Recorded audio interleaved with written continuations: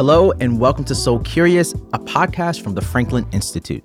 We're your hosts. I'm the Bull Bay. Yeah, and I'm Kirsten Michelle Sills. Just kidding, I'm Kirsten. And I'm the Bull Bay. And this season is all about mental health, the science behind it, the factors that impact it, and much, much more. Yeah, and in this episode, we're exploring how things in our body, like hormones and genetics, can affect our mental health and disposition. We're first going to talk to Dr. Randy Hutter Epstein, a medical writer who quite literally wrote the book on the history of how hormones were discovered by the scientific community. Yeah, and then we're going to chat with Dr. Michael Gandal about his lab's research into how genetics can help us better understand mental health disorders. But before we get into all that, Kirsten, what do you know about hormones and genetics? Jesus Christ. I know hormones are...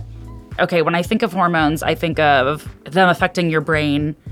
And people love to be like, oh, that girl is being really moody because she's hormonal. But then also I know hormones are just like something that everybody has, right? Yeah, I feel like the entire time you were describing it, it sounded like you were describing teenagers. So yeah. That's what it sounded like to me. Okay, well then I guess let's chat with someone who actually understands hormones better than we do. Dr. Randy Hutter Epstein, welcome to the show. Introduce yourself and tell us what you do.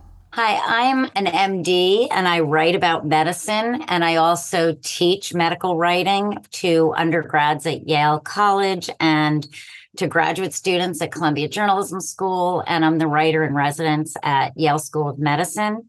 And I'd say that my writing really looks at the intersections of science and society. So how things going on in society and culture influence what doctors do, what scientists do, and then vice versa, what their research, how their research influences the way we think about health and disease. Yeah, that sounds like a study of a relationship. Hopefully a good one. Sometimes yes, sometimes not. But isn't that what all relationships kind of are? We won't go there. Yeah, right. That was last season. You're so right. So you wrote a book called Aroused, The History of Hormones and How They Control Just About Everything. Can you explain what that title means? Sure. I'm going to go back in time a bit. In 1905, when two British scientists discovered the way that hormones work, we didn't have a name. They just discovered these chemicals in the body that aroused the pituitary. They aroused the adrenal glands. They did all these arousing things in the body, these internal chemicals.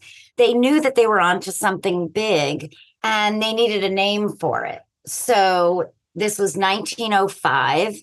And they did actually what doctors like to do. They like highfalutin names. So they went to two of their friends who were Cambridge University professors in classics and said, what's a Greek word that means to arouse? And again, we're talking arousing the pituitary, the pancreas, all those really exciting things that we all think about when we think about arousal.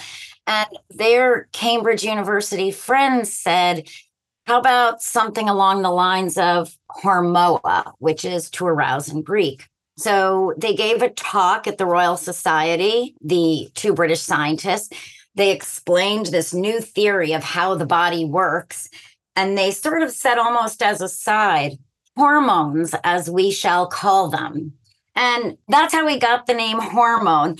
I'd like to say that they were at a meeting and all the doctors were like, yes, love this idea. Now we have a name. But, a lot of times people don't agree and they want to get their thing in. So one of the doctors at the meeting said, not a good name. How about autocoid, which means like internal cure or internal drug. And that's kind of cool. We could see that.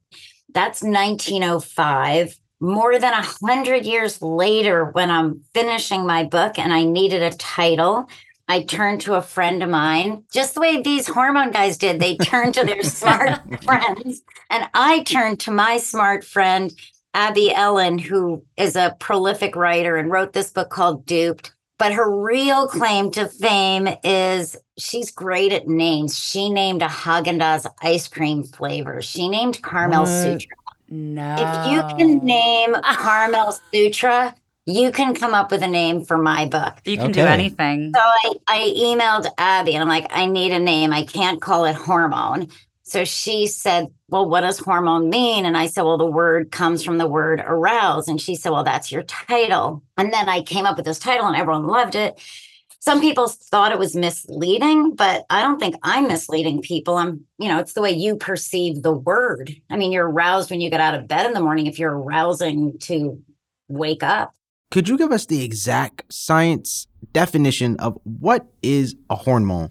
Break it down just in layman terms, all that good stuff. Hormones, I like to think of it as your internal Wi-Fi. And what makes hormones so exciting is they are teeny tiny bits, like nano droplets of chemicals that are released from a gland, let's say the pituitary gland, which is in your brain, or your testes or your ovaries. They're droplets of chemicals that reach specific targets.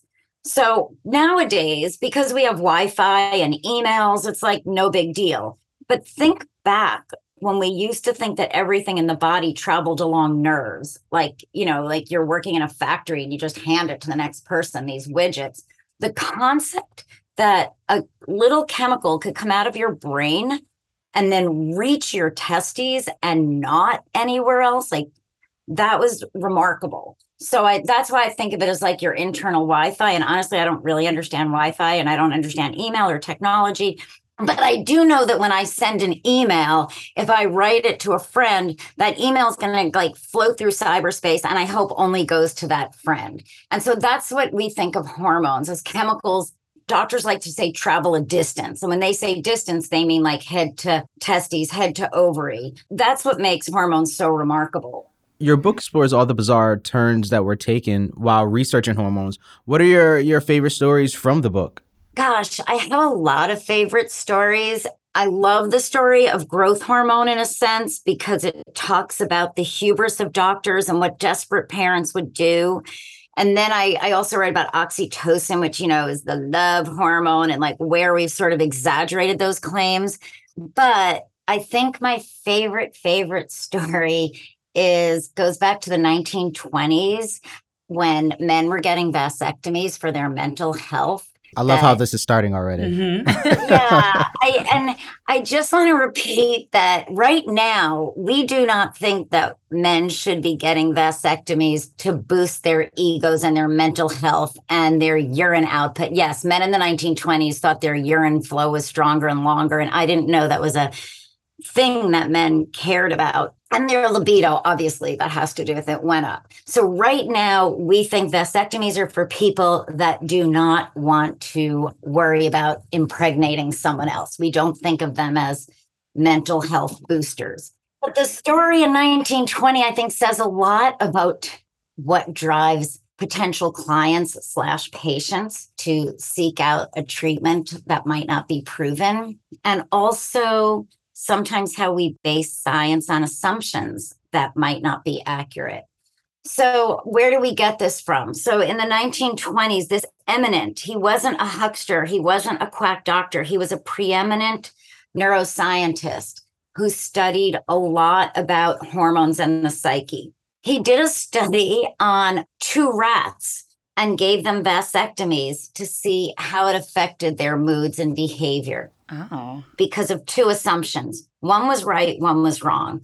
One thing he thought correctly was that cells near the sperm duct secrete some kind of male hormone. Today, we do not like to think of testosterone as the male hormone. Women have it too. It wasn't even named yet, but he thought there was something potent being secreted near the sperm ducts. He was right. People didn't really believe that. Here's what he was wrong about. He thought when you blocked cells in an area of the body, the cells around it would proliferate like weeds. Like if you plucked a flower out of a garden, weeds would come in and proliferate. So he thought, oh, if I do something to block something near these producing cells, we'll just have more of them. 1, he was wrong on that. And 2, this is just based on his idea of what a male hormone juice would be. His assumption, right? Huge assumption. Yeah. So he did this wonderful study, and I don't think you have to be a statistician to realize that 2 male rats is not a large sample size. He gave them vasectomies. I don't know how he judged their libido, but he claimed to think that these two little vasectomized rats just seemed healthier than ever. So he had his friend operate on a 43-year-old man who, 1918, he claimed he was tired and lost his libido. And right after the surgery, he never felt better. So from there, word got out. And this doctor who created this idea of vasectomies, his last name was Steinak. His name was Eugene Steinak. It was called Steinacking. You didn't say, I'm having a vasectomy to boost my libido. You said, I want to be Steinacked. Freud was Steinacked. The famous poet Yeats was Steinacked. This was going on in Europe, but American men heard about it and they were lining up, begging for vasectomy. Steinak me, baby. Wow. Exactly. It was like, yeah, hashtag Steinak me. Wow. And if you wanted to stay fertile, you could just do one side. I mean, to me, it's fascinating because it proves, one, the power of placebo, two, what men will do if someone says, I have something that's going to boost your libido and make you feel better.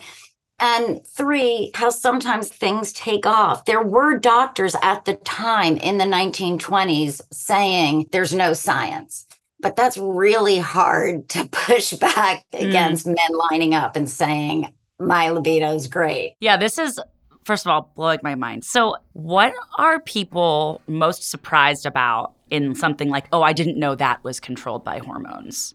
I think, to me, one of the big issues in hormones, a few things that I think gets misunderstood, and it's kind of hard to wipe out of our brain imaging of this, is we tend to think of hormones in silos. Like if you think of horses on a racetrack, there's the growth hormone track for growing, and there's the estrogen one, which we mistakenly always think makes you the female thing, and men have estrogen, the testosterone one. And we think of them all in their own separate tracks. But honestly, you should think cobweb in your head, not like racetracks. They all interact with each other. And now we're learning that they interact with our immune system. So how you fiddle with your hormones is going to fiddle with your immune system, and vice versa. How your immune system is going to affect your hormones. And then the other really shocking thing that has come out recently is all this talk of the microbiome.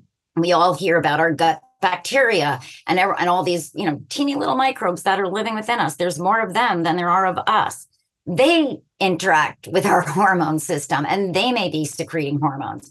So all of that complicates the picture. The other thing, which isn't new, but I think is just fascinating, we discovered in the 1990s that our fat cells secrete hormones. And what does that mean? That means that hormones aren't just metabolism and growth and sex drive. They're your yearnings and desires. And I don't mean like just sexual desires, but hunger, appetite. So it's so much more complex and it's so much more fascinating. And it kind of does make us realize like we are our chemistry. There's all this thing of like control your hormones, control your chemistry, but if we are our chemistry, like where's that it's more circular than just getting on top of things and controlling them. Yeah, I was actually going to throw in there like this great philosopher, Ludacris and Nate Dogg. They once said, control your hormones and keep your drawers on. And I was like, does that suggest that we actually can control our hormones, or are we controlled by them? And you mentioned that circular dynamic. Where does our influence exist in that circle? Oh, I think that enters into some weird philosophical thing. I mean, in some ways it's philosophical, in some ways it's easy. So the philosophical side is like, is our influence, though, of what we're trying to do, is that our hormones telling us to do that? So, where does that start? On the other hand, there are people that have documented low levels of certain hormones, either from a tumor or disease or for whatever reason. And we now can, thanks to endocrinology advances, we now have ways to help people that have low hormones. For instance, a pituitary gland, the pituitary sends out so many signals. 100 years ago, if you had a defective or non-working pituitary, it wouldn't kill you, but you would never mature. You'd never go through puberty. You'd never grow. Nowadays, and I met someone who was born with a non-functioning pituitary. He was like this brainiac dynamic kid. And his doctors were able to diagnose it early on and give him the growth hormone he needs, the testosterone he needs, not pumping him up to be a Superman. Though he did seem super special when I met him. But just making sure, like, he went through puberty, he grew. There's actually some amazing advances where we can keep people feeling healthy. I mean, we take insulin for granted that we have that. That's a hormone that's keeping diabetics alive. Yeah, since we are doing mental health, that is the name of the game for this season 3. How do you think our understanding of hormones has changed how we understand mental health today?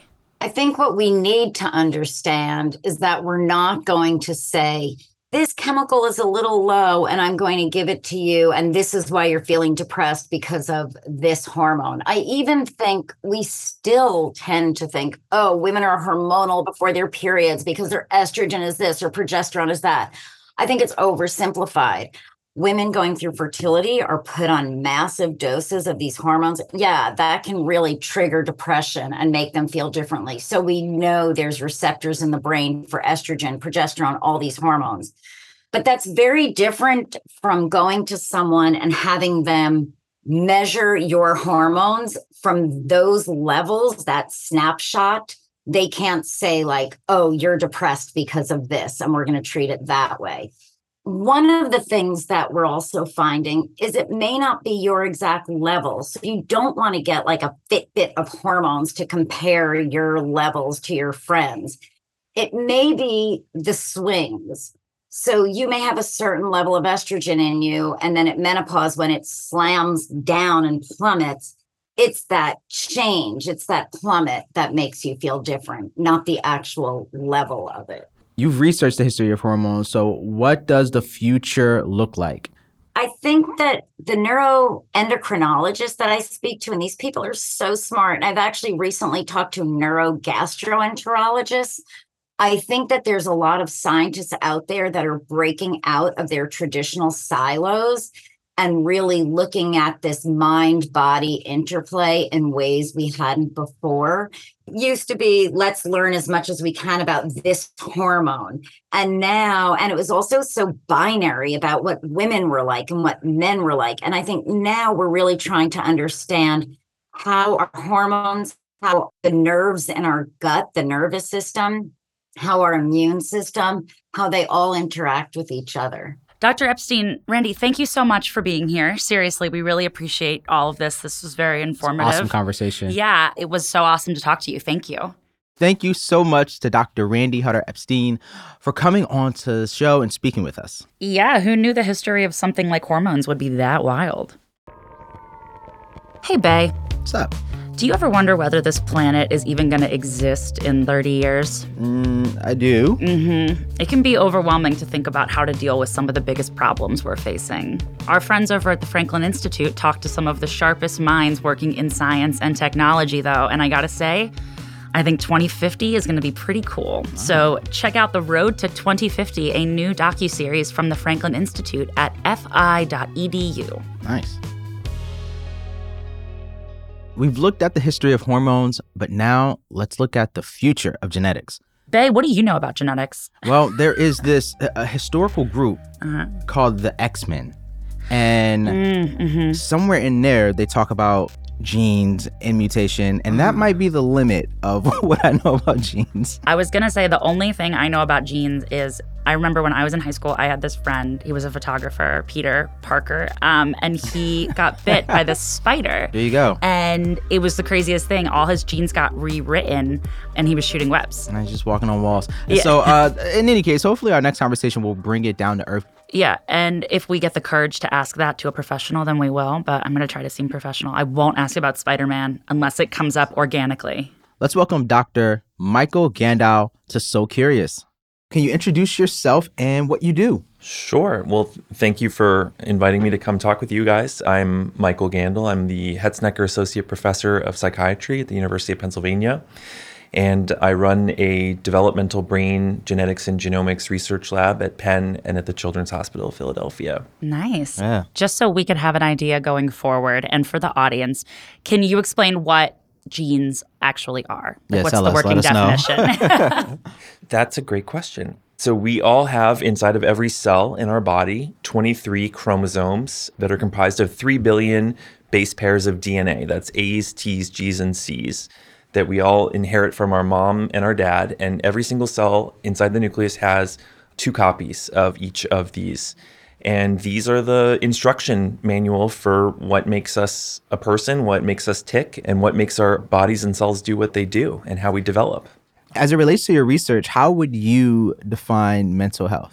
So I'm trained as a psychiatrist. I went to medical school and did clinical training in adult psychiatry. And so I treat patients who have various mental health conditions. And mental health are sort of constellations of symptoms that people experience that kind of go together that can cause some impairment in how somebody might be able to think or feel or function in the real world. And the symptoms kind of go together in certain patterns, and we give them names, things like depression, anxiety, or autism spectrum disorder, which is what we're studying for the most part. And they are sort of characterized by these groups of symptoms. Yeah. But it actually is a really hard thing to define because the symptoms are kind of subjective, and it's not like you can go to the doctor and get a blood test, or you can go to get a brain scan and it says you have, this is This exact thing. right. Yeah, Right. yeah, And yeah. so that's what makes, I think, it particularly hard to study some of these disorders and mental health conditions that we do. What conditions does your work focus on?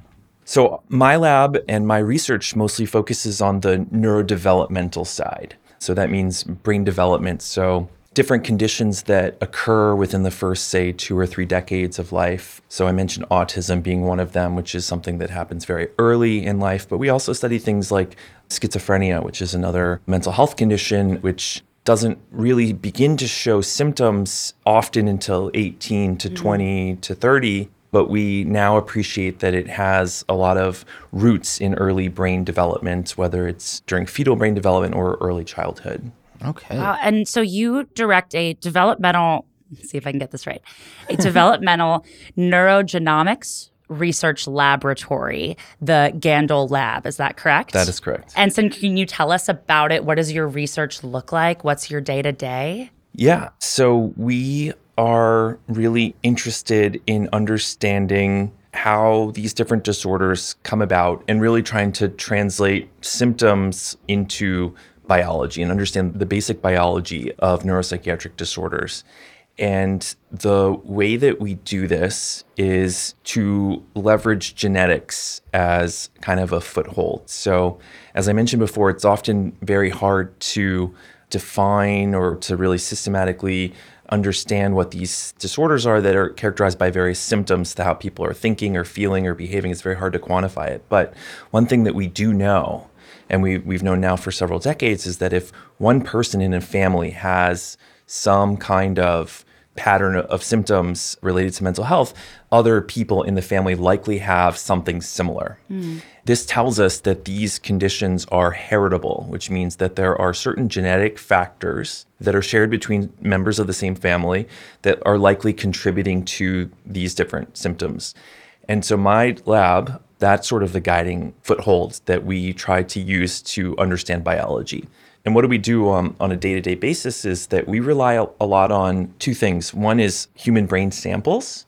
We actually are very fortunate to be able to get access to hundreds to thousands of postmortem human brain tissue. Yeah, I was going to Wow. say, how do you get that? How do you, where do you find that at? Wow. That's not lying around. Well, hopefully not. Yeah, right. It's not, which is one thing that makes it very tricky to study brain disorders, is that you can't just go in and take a biopsy. You can't just take a piece of somebody's brain. And so we have to rely on brain banks and postmortem brain tissue, and basically relying on individuals in the community who recognize the importance of this type of work and are willing to say, if my loved one passes away for some reason and they had a certain condition, that they'll donate it to different brain banks and organizations like the Autism Tissue Program or the Autism Brain Net, which is actually where we get a lot of our brain tissue samples from. And that really helps us to understand and develop better insights, and biological understanding for things like autism is extremely important for the work that we do. Do you see in the future, because like you said, you can't just do a blood test and find out if somebody is going to be predispositioned, right, to have a condition. But do you think that there will be, I'm thinking about, so I have cystic fibrosis, genetic disease, and it was a nightmare getting diagnosed because especially in the mid-90s when I was born. So it took forever because there's so many possible mutations. Do you think that there is going to be, or hopefully the ability to actually take blood one day and be able to spot those disorders? Yes and no is the simple answer. So simple. Right, exactly. We are definitely gaining a much greater appreciation for the genetic causes of various mental health conditions like autism. And at the very extreme end of the distribution, you do have these forms of autism where if somebody has a genetic variant, they're very likely to have the disorder. And that's something that you could potentially test for, somewhat along the lines of what we do now in prenatal screening, for example, for some other developmental conditions. But those tend to be very rare. The vast majority, I think, of the genetic risk or genetic load is not nearly as deterministic. It's, again, kind of a bunch of shades of gray. And so I don't think we'll ever necessarily be able to say yes or no, but I think we'll be able to think of it more along the lines of they're predicting risk. Like the genetics will say you're at a twofold increased risk or a fourfold increased risk based on this pattern compared to general population. Now, you talked about this already, but can you talk a little bit more about the relationship between genes and mental health? How does genes impact mental health and vice versa? How does mental health impact genetics? Yeah, that's a really interesting and loaded question. So the way that we know that genes impact mental health, it kind of goes back to this idea that if a person in a family has symptoms of a mental health condition, more people in the extended family likely have similar symptoms. And we can actually take measurements of how related everyone is in a family or in a large population and how similar the symptoms, say, of schizophrenia or autism or depression or whatever. And then we can actually use that to calculate a number that tells you sort of how genetic or how heritable this condition is between 0 and 1. How much does genes impact these symptoms? And so for autism and schizophrenia, the two main disorders that I study, it's somewhere between 70 and 80% in the population is being driven by genetics. Now, we don't know what the individual genes are yet, but we know sort of in aggregate, you take all of the genetic material or all the genetics together, and it contributes about 70 to 80% in the population. Wow. I want to ask this. Well, what ideas around genetics and mental health do you wish were more widely understood by the general public? Two things. I think that we need to understand that a lot of these disorders do have roots in genetics, and I think that in some cases, that can actually be very liberating to people to kind of, for example, know that it's not necessarily their fault if somebody in their family or a kid begins to struggle with some of these issues because it's not something they necessarily did. It's just something that these genetic factors that we all have within ourselves. And it sort of helps take some of the pressure off, I think, a little bit, or that the parents especially put on themselves. I really appreciate that. No, I just want to kind of focus on that for a second because I think carrying around guilt and shame really makes it difficult to tackle some of these things. And that's not just somebody saying that emotionally. You're talking about scientifically. It's just not your fault. It's just not necessarily something that you did. Exactly. And I'll give you a very concrete example of this that I think also hits close to home. So there was a study many years ago that looked at pregnant women who were taking certain medications during pregnancy and what the outcomes were in the kids that were born from those pregnant moms. There's been many flavors of these types of studies that have been done along the years, but the two medicines that have been looked at, one was the SSRI medication, which is a commonly used medicine that we prescribe for things like anxiety and depression. And then the other one was Tylenol, acetaminophen, which is a commonly used pain medicine. And both of those are thought to be pretty safe to use actually during pregnancy, although you should always consult with your own doctor about individual medication decisions. But what the initial studies found was that there were elevated rates of things like autism and ADHD in the kids when moms took those medicines.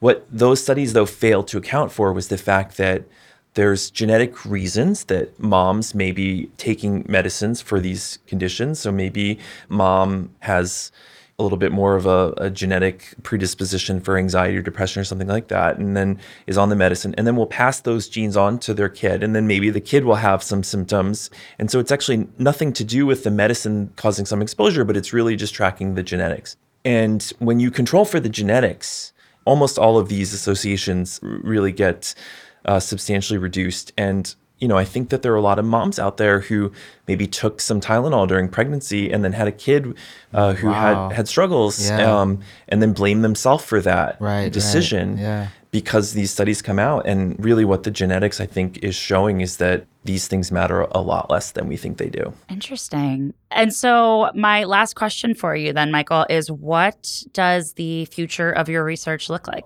We are, I think, at a very exciting time right now in genetics in general and brain genetics, where every day there's a new, bigger study of trying to identify these genetic risk factors for these disorders coming together, very large biobanks, they call them, or really huge studies. And I think it's very exciting because we're starting to get a foothold on what these genetic factors are.